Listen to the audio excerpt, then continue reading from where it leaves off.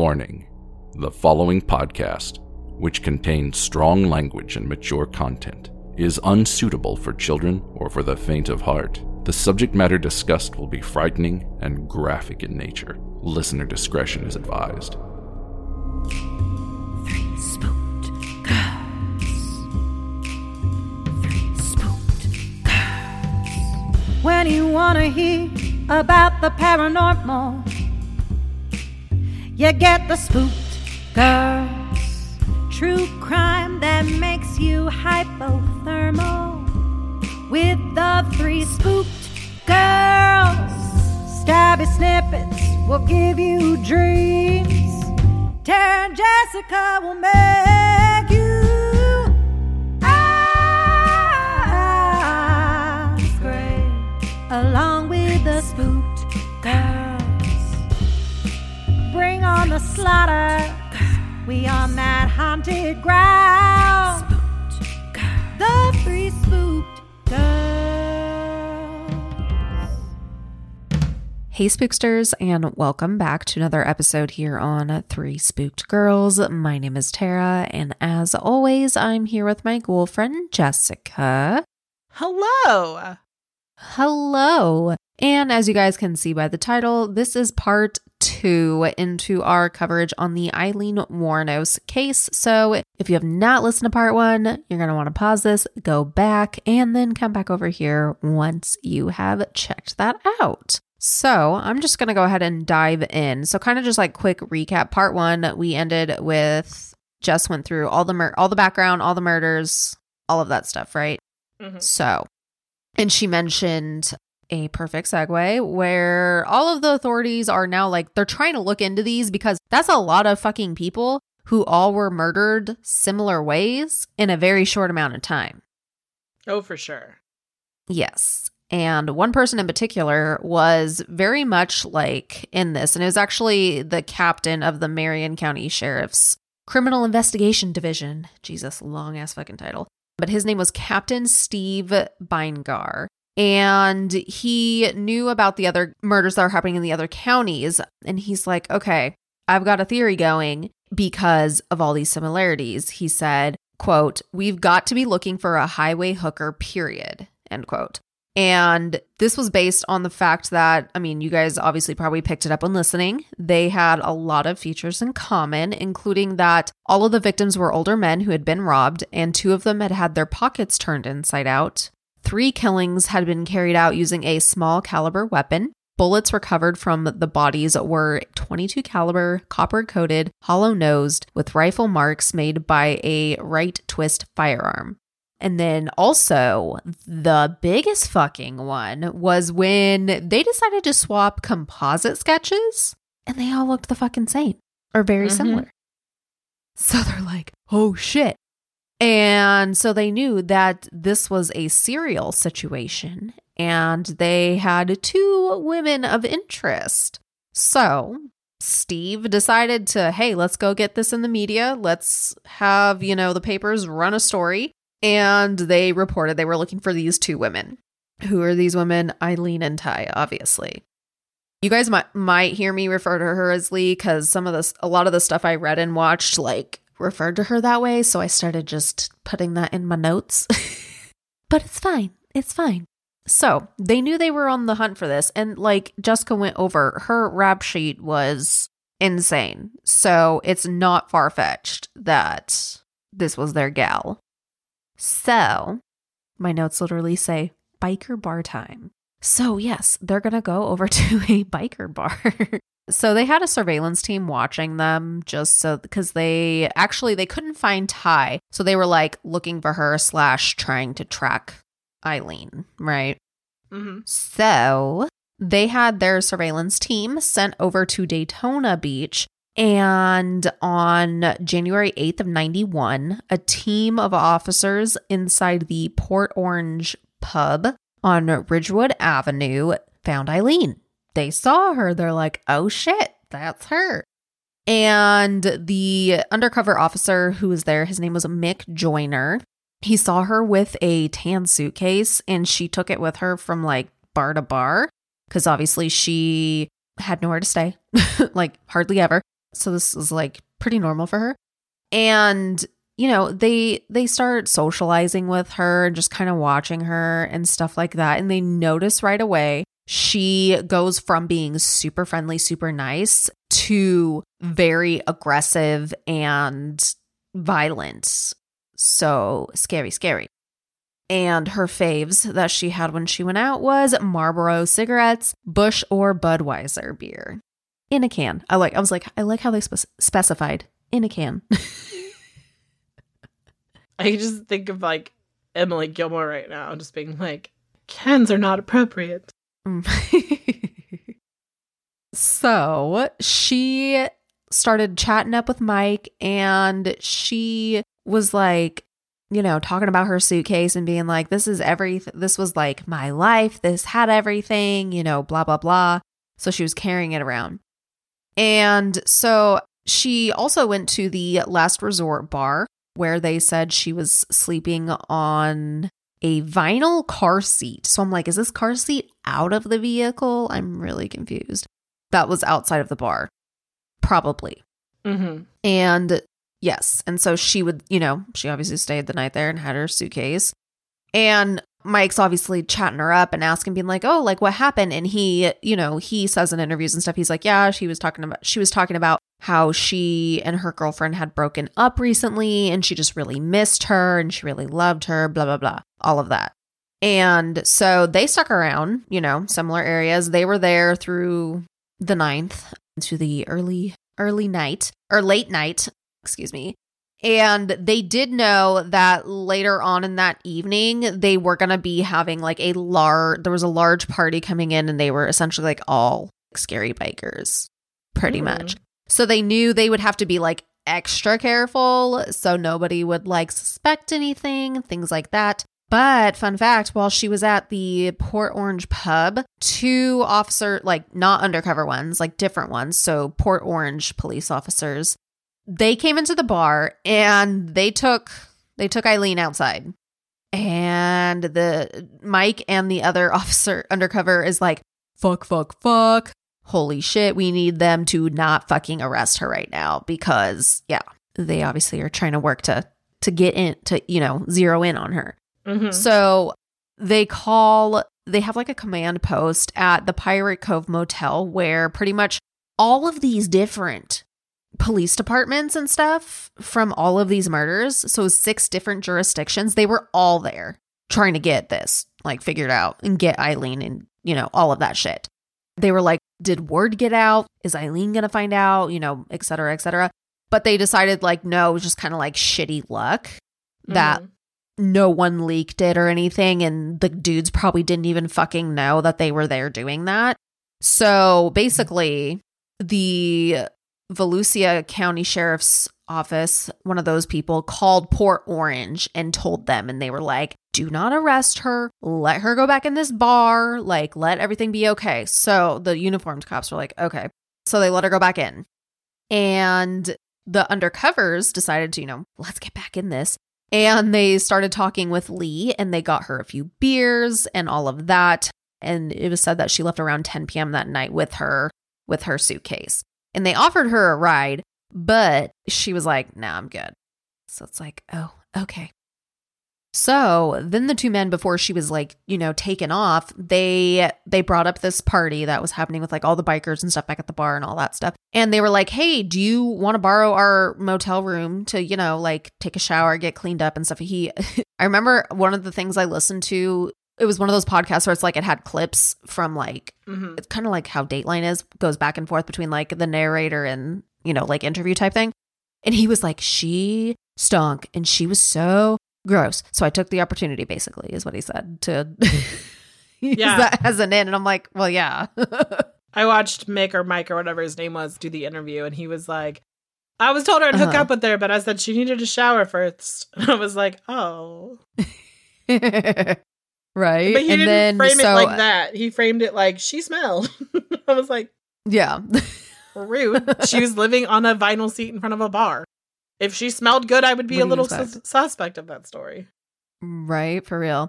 So yeah, so eventually she's like, all right, I guess I'll go. And then Larry Horzepa of the Marion County Sheriff's Office swoops on in and tells her that she is being arrested, not for these murders yet, but for a warrant for one of her many aliases, because she fucking used aliases like all the goddamn time. That's true. Under the name Lori Grody.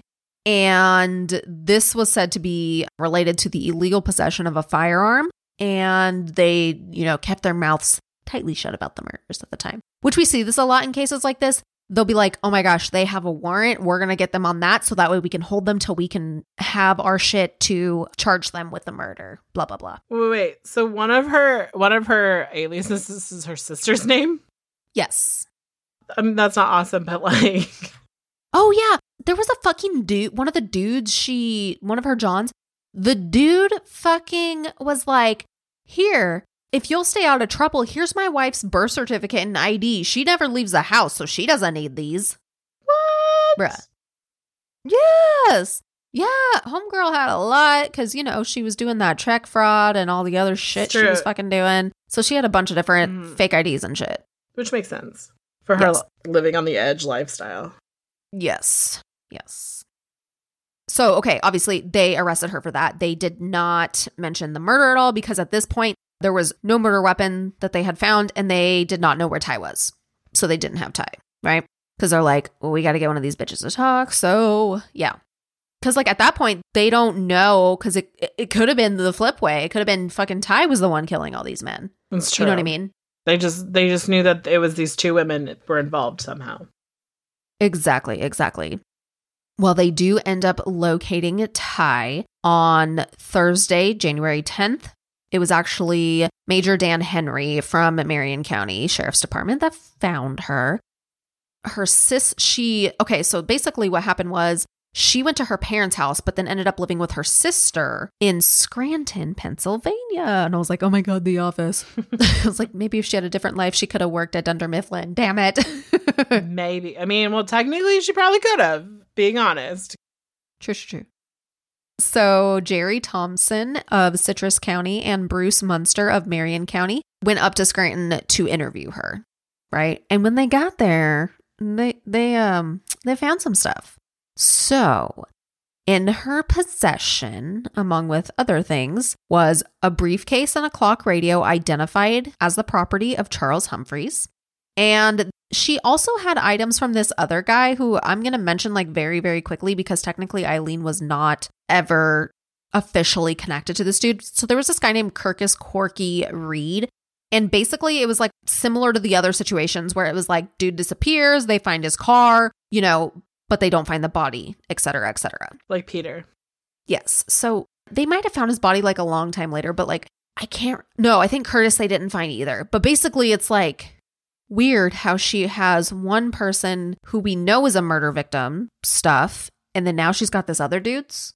But it was so stupid though, because basically nothing, they just were there was a thing with Curtis's family member, and it was basically they just stopped giving a fuck pretty much. Which I know. So it was they just forgot about his case pretty much.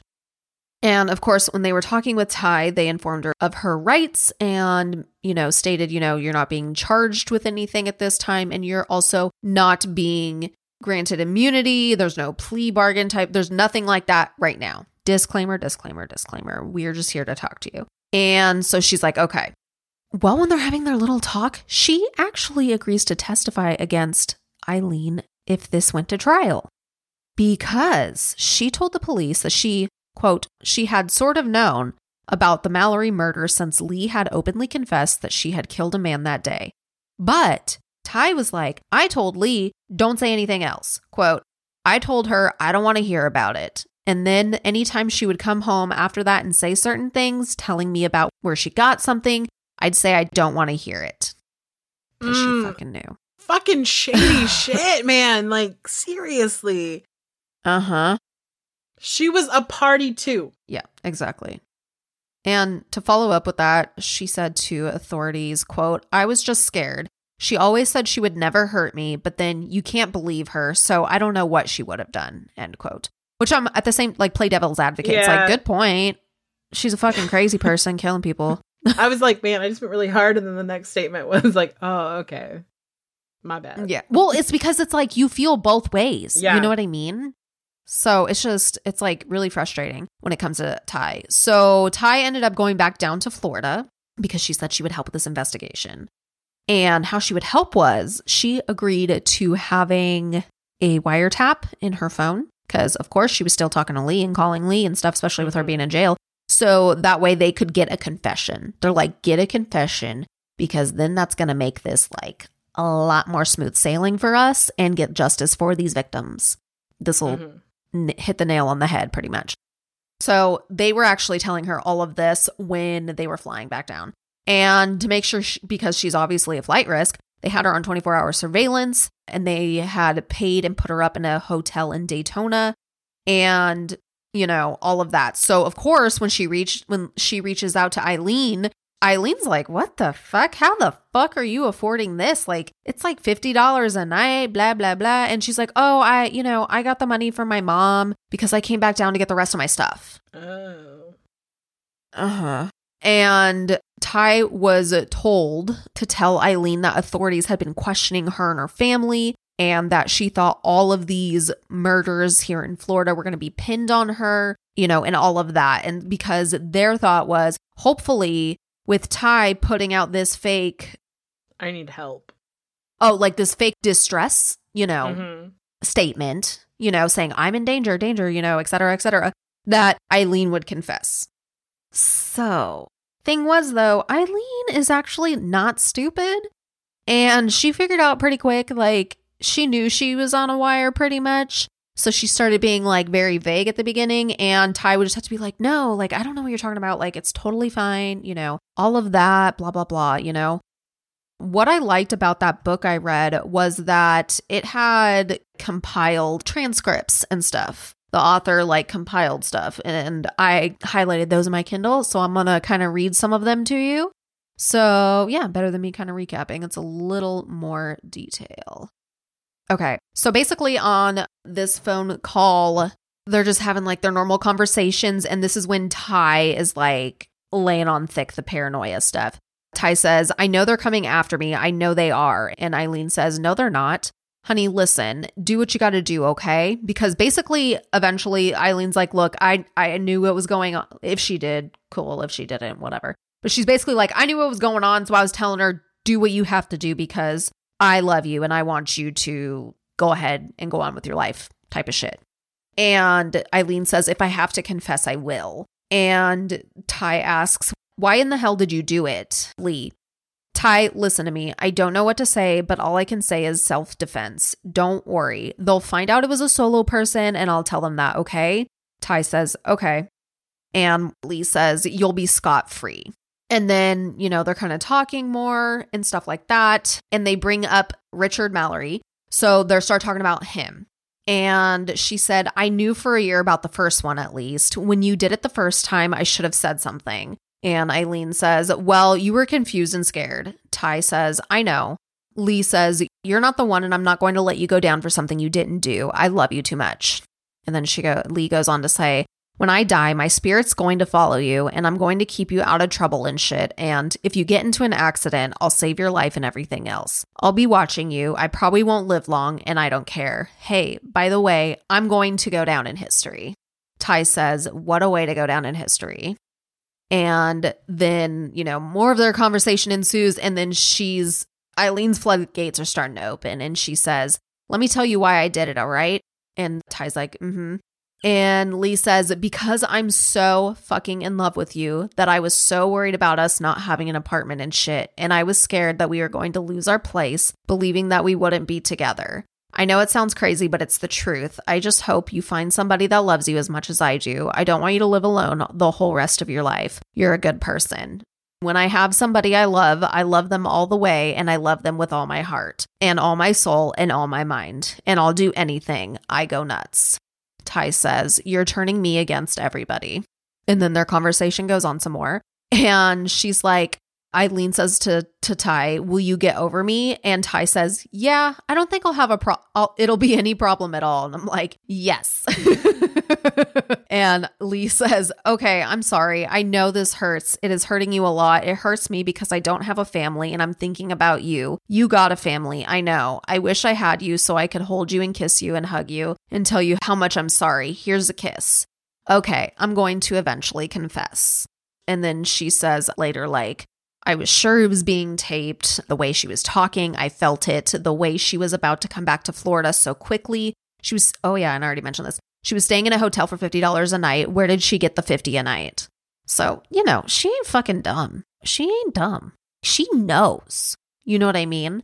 And it's interesting because, like, something you'll notice, especially if you've watched those interrogation videos and stuff, her main focus in the early part is to reiterate like 100 times that Ty is innocent and had nothing to do with this.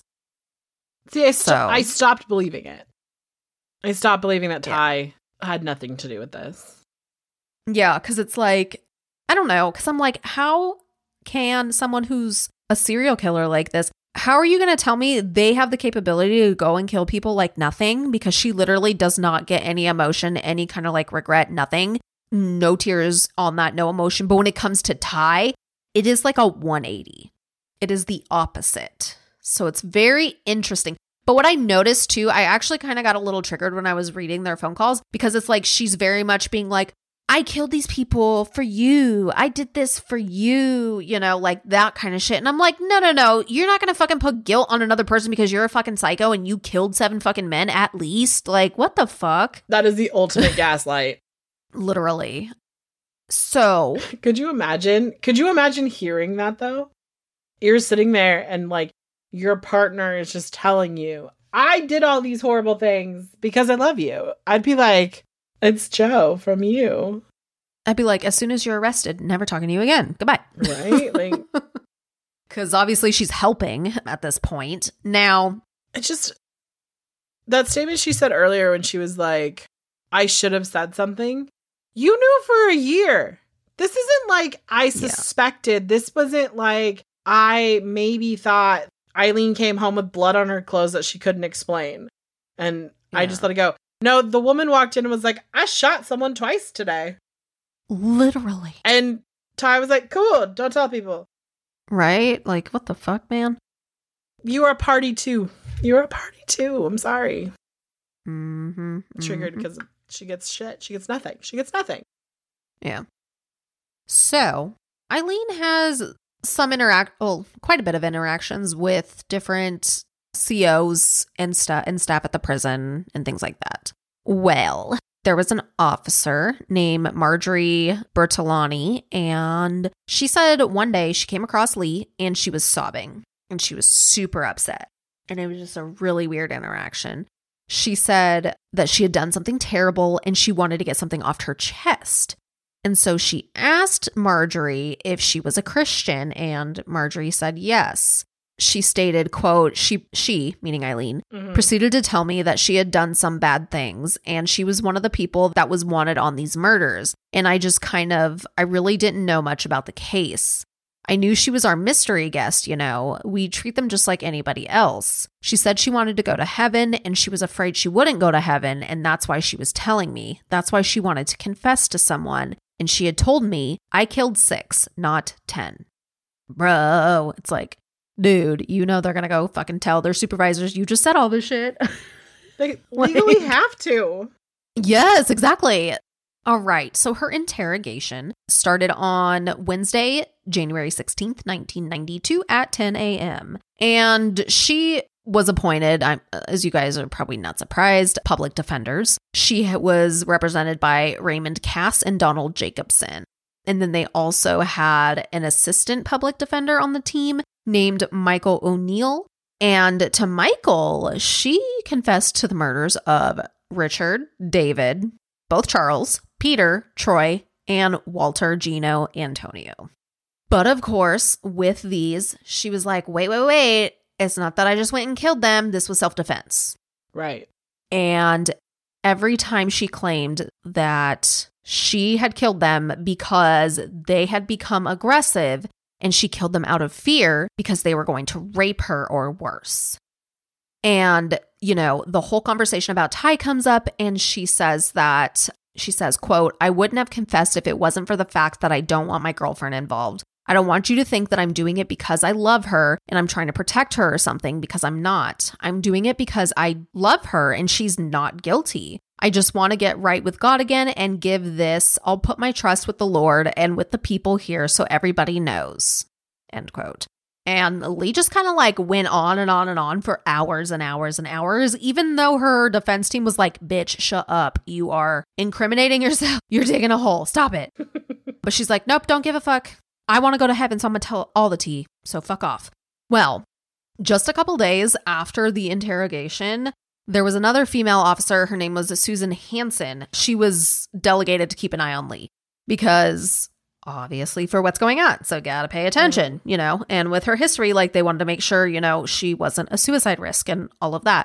And obviously they can't fucking hide that they're watching you. So like Lee knew it, and she started talking to her, and Susan stated that Aileen said, quote, "I just got sick of it, and if I didn't kill those guys, I would have been raped a total of 20 times maybe, or killed.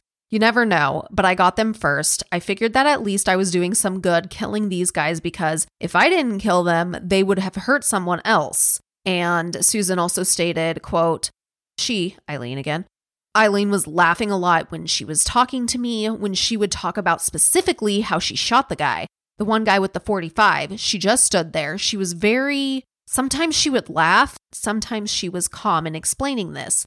Other times she would just get very excited. She was never sad in any way. Never once did she say, 'I'm upset about this.' She just said, 'If I hadn't killed him, he'd kill other people.'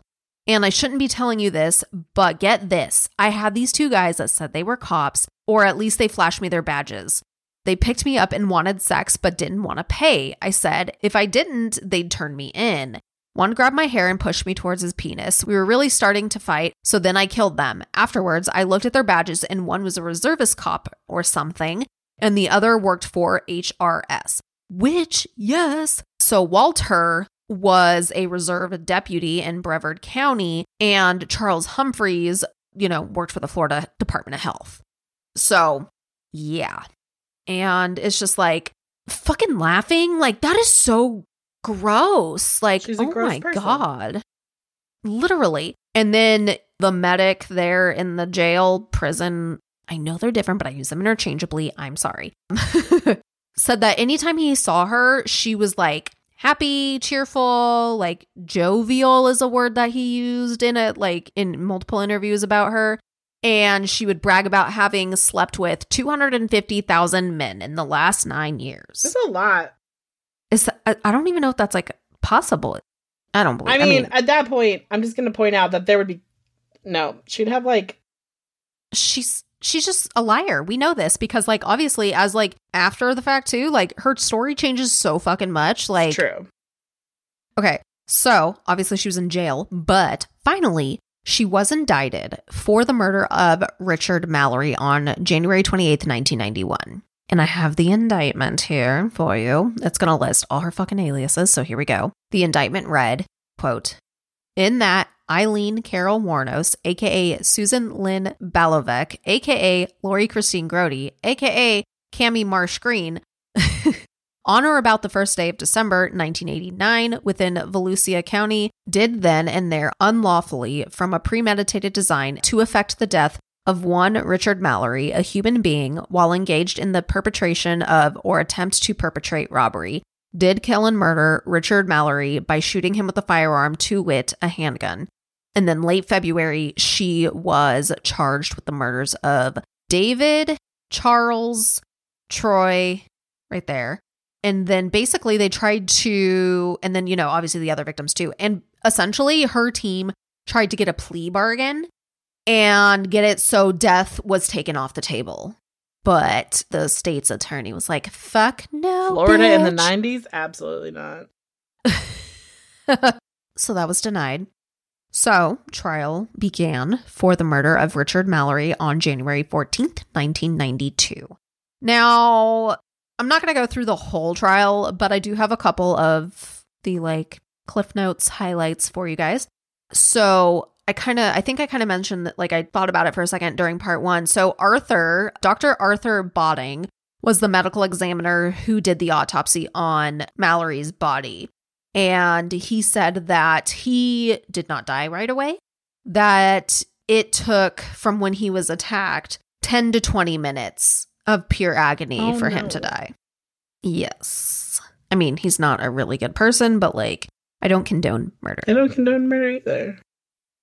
And on top of what we talked about, like I mentioned, Ty agreed to testify against her. And, you know, went through all the things we talked about, all the things Jess talked about. And basically, she also mentioned that Aileen was not overly upset, nervous, or drunk when she told her that she murdered Mallory. So, again, with this theme of no remorse, right? Now, another person that was on her defense team was Trisha Jenkins. And she was the one that tried to tell Aileen, do not fucking testify. You do not have to go up. Like, no. That will be all bad for you. Do not.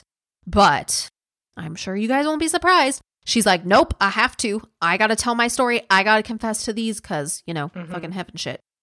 So she got ripped to pieces by the prosecution.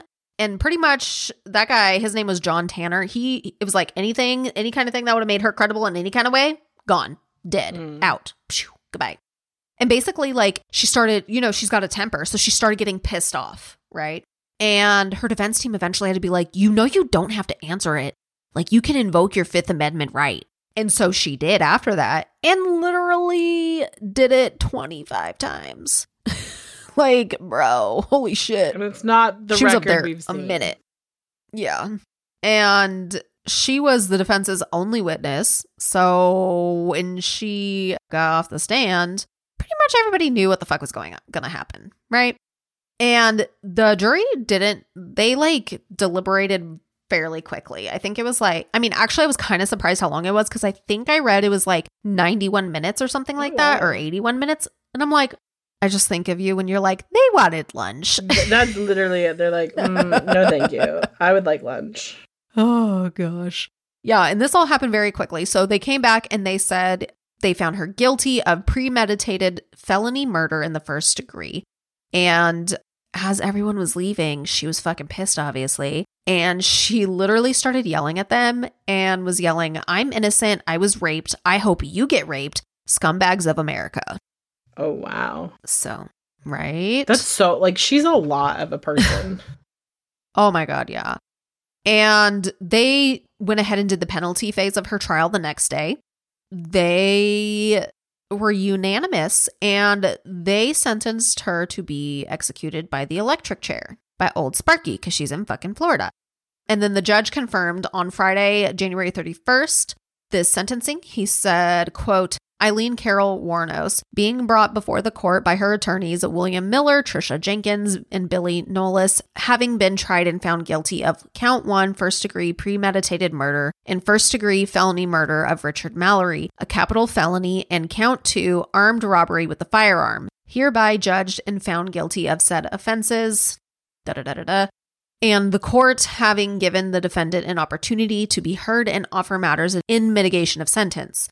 It is the sentence of this court that you, Aileen Carol Wuornos, be delivered by the Sheriff of Volusia County to the proper officer of the Department of Corrections in the state of Florida and by him safely kept until by warrant of the governor of the state of Florida, you, Aileen Wuornos, be electrocuted until you're dead. And listen to this last line, guys. And may God have mercy on your corpse. Oh, wow. Yeah. Not on her soul? Damn. Like, holy fucking shit. That's a lot. That's savage, right? Right? Very much. Yes. Now, with these other indictments, she didn't have to go on trial again. So on Tuesday, March 31st, she pled no contest to the murders of Dick Humphreys, Troy Barres, and David Spears, saying that she wanted to, quote, get it right with God. And just like rambled on and everything. And then she said, quote, I wanted to confess to you that Richard Mallory did violently rape me as I told you, but these others did not. They only began to start to. And apparently she just got like riled up and stuff because apparently she then turned to the state attorney's assistant and said, I hope your wife and children get raped in the ass. What the fuck? Aileen Wuornos, everyone. Mm-hmm. Saying shit that scares people for decades. Right. Now skip to May 15th. And Judge Thomas Sawaya, I like how in one of the articles I read, it was like, handed her 3 more death sentences. I'm like, interesting. And her response was calling him a motherfucker, basically. Oh, yeah. She went ham. Uh-huh. And of course, all of Mallory's disgusting past he has was not brought up during that original trial. So they tried to be like, oh, can we have another trial? Because they should know about all this. Da-da-da-da-da. But like the Supreme Court said no. Mm-hmm. She's still going to be sentenced to death. She still murdered someone. Exactly. She murdered a lot of someone's. I would say, yeah, it would have been one thing like if she was Richard Mallory like was raping me and I used self-defense and then never murdered another person. Right. But she did the same shit over and over and over. But then it was like funny to me because her rebuttal to that would be like, but I've slept with hundreds of guys and I never killed them. And it's like, okay, but you killed these men and you're not Dexter. True. So sorry. Like, yeah. Yeah. So one name you'll recognize that she was incarcerated at the same time was Judy Buenoano. That was one of the Black Widow murderers that we discussed a while back. She also was in there the same time as Deidre Hunt, Andrea Hicks Jackson, and Anna M. Cardona. So some of those names may or may not be familiar to you. The Judy episode, if you guys did not listen to that, definitely go check it out because it's a whole fucking thing. So, of course, like we kind of have mentioned throughout this, Aileen likes to change her stories up. Mm-hmm. When she started talking to staff more about the murders and stuff she did, every time she would kind of tweak her story a little bit to make herself sound better and sound like a victim, just a victim and a martyr and all this other crap. And it's like, Aileen, you're a serial killer.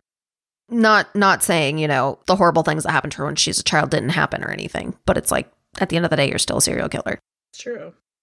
Interesting, though. Super close to her being executed, she pretty much was like saying, oh, all that stuff I said about my grandparents and my dad, it's not true. She said, quote, my dad was so straight and clean, he wouldn't even take his shirt off to mow the lawn. I came from a clean and decent family. My dad blamed me for killing his wife. It was all my fault that she died, end quote. But didn't she have, like, cancer or something? Yeah. Yeah. I don't know. Well, she had liver failure. Her brother had cancer. Oh, right. So basically, they eventually stopped using the electric chair for executions, and they switched to lethal injection. Mm-hmm. And this would be changed for Aileen. So Aileen was now slotted to be executed by lethal injection. At the time of her execution, she was 46 years old. She was wearing an orange t-shirt and blue pants and was 5'4" and 133 pounds. And she had her blonde hair that would frame her face, but her eyes were said to be constantly bloodshot. Now, she denied having a last meal. She opted to have a single plain cup of coffee as her last meal. So that is what Aileen had. And the cell she was in was said to be 8 feet by 10, and it was painted a dull-looking pink, and that it had a high ceiling that was probably about 15 feet. And she also had a TV above the toilet on a brown shelf, and there was also a gray metal footlocker that doubled as a desk, but no table and only a single chair. And then, of course, the metal frame bed, that kind of thing. I just thought that was kind of interesting because I never really thought about that. You know what I mean? So I'm like, oh, okay.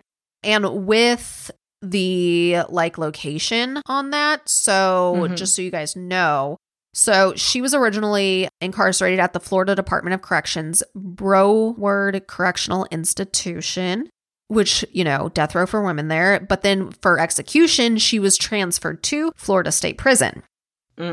Which, I mean, that's where fucking what's his butt also met Old Sparky, fucking Bundy. Oh, that's true. Right? But he was actually like, it was actually Old Sparky. Yeah. Oh, yeah, no, I'm saying they were executed at the same place. Yes. Yes. Because a lot of prisons, like, don't have, like, death rows. Exactly. He was executed there by Old Sparky. Okay, so. Oh, and fun fact, at the time, it cost the state of Florida $72.39 a day to keep her incarcerated. Oh, wow. Yeah, right? I'm like, damn, that's high. So, okay. An interesting quote she said around the time she was close to her execution was, "Death does not scare me. God will be beside me, taking me up with him when I leave this shell. I am sure of it. I have been forgiven and am certainly sound in Jesus' name." So there's that. She had a lot of, like, dueling ideologies. Yes, for sure. And what was interesting was they kind of talked about, when I was researching, like, her death row stuff, they talked about, like, what the day she was executed would have looked like. Do you want to hear it? What they said? Okay, this was if, like, it was Old Sparky still. So, obviously, her head and her body would have to be shaved because of the electrode thingies attached to her. And then it says sanitary towels would have been forced into her vagina and rectum and cotton wool pushed into her nostrils and ears to prevent the leakage of bodily fluids. Mm-hmm.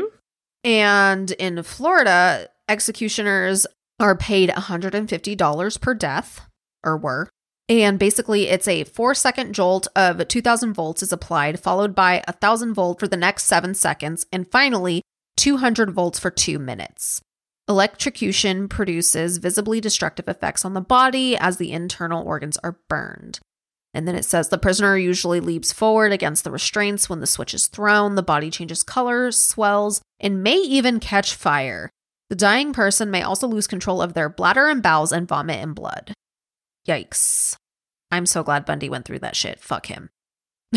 Like, so. I was like, where are we going with that? Oh, yeah, no, Ted Bundy. Yes. Yeah, no kidding. Okay. So on Sunday, September 29th, she was transported over to Florida State Prison, like I mentioned earlier. And on Wednesday, October 9th, 2002 was when she had that last meal of that last coffee. And, you know, she woke up in a good mood. And this is when she was asked to leave her cell. And she agreed. She did not have to have any force from any of the guards. She just walked over to the chamber door. And it said that she paused momentarily when she saw the gurney with its white padding and cover sheet. 2 arm supports were pulled out and she saw the brown straps dangling loose with an officer by each one. There were tears in her eyes. She didn't fight. There was said to be no resistance at all. She was very cooperative as they strapped her to the gurney. After that, the paramedics inserted 2 16-gauge needles and catheters into her right and left arms, connected them with tubes to the executioner's equipment, which was hidden from view. And then the doctor also attached a cardiac monitor, because obviously they have to pronounce him dead. So she was given a chance to say her final words, and her final words were, "I'd just like to say I'm sailing with the Rock, and I'll be back like Independence Day with Jesus, June 6th, like the movie. Big mothership and all. I'll be back." End quote. And it was said that for someone such as Aileen, who went through lethal injection, that once that started and was administered, she would have felt a pressure in her chest, a suffocating feeling that causes her to gasp several times for air. She then actually coughed twice as her lungs collapsed. She was dizzy and hyperventilating, her heart beating faster and faster as the whole sympathetic nervous system was activated. This is called stress syndrome, a common feature during the first stages of dying. As the poison saturated her body, Lee entered the second stage of death. She was unable to move or breathe, but she could still see and hear. Paralyzed, she was not able to swallow at this stage, which often gives rise to witnesses who think that the inmate is already dead when they are not. So basically, during that short time, there's a bunch of stuff going on with her parasympathetic nervous system and her sympathetic nervous system. They begin to fail. Her eyes dilated and the hairs on her skin stood up. And this is when she was given another 15 cc of saline and finally a massive dose of potassium chloride. In large doses, this drug burns and hurts horribly because it is a salt and instantly throws off chemical balance of the blood, which it comes into contact. It makes all the muscles lock up in extreme contraction. However, it would not reach all of Lee's muscles. The moment it reaches her heart, it would stop dead. And there were a few minutes to wait, and then she was pronounced dead at 9:47 a.m. And the curtains were opened for the witnesses to view the deceased. And it was said that Aileen's ashes were scattered at a secret location in Fostoria, Michigan. It's in her best friend Dawn's backyard. Yeah.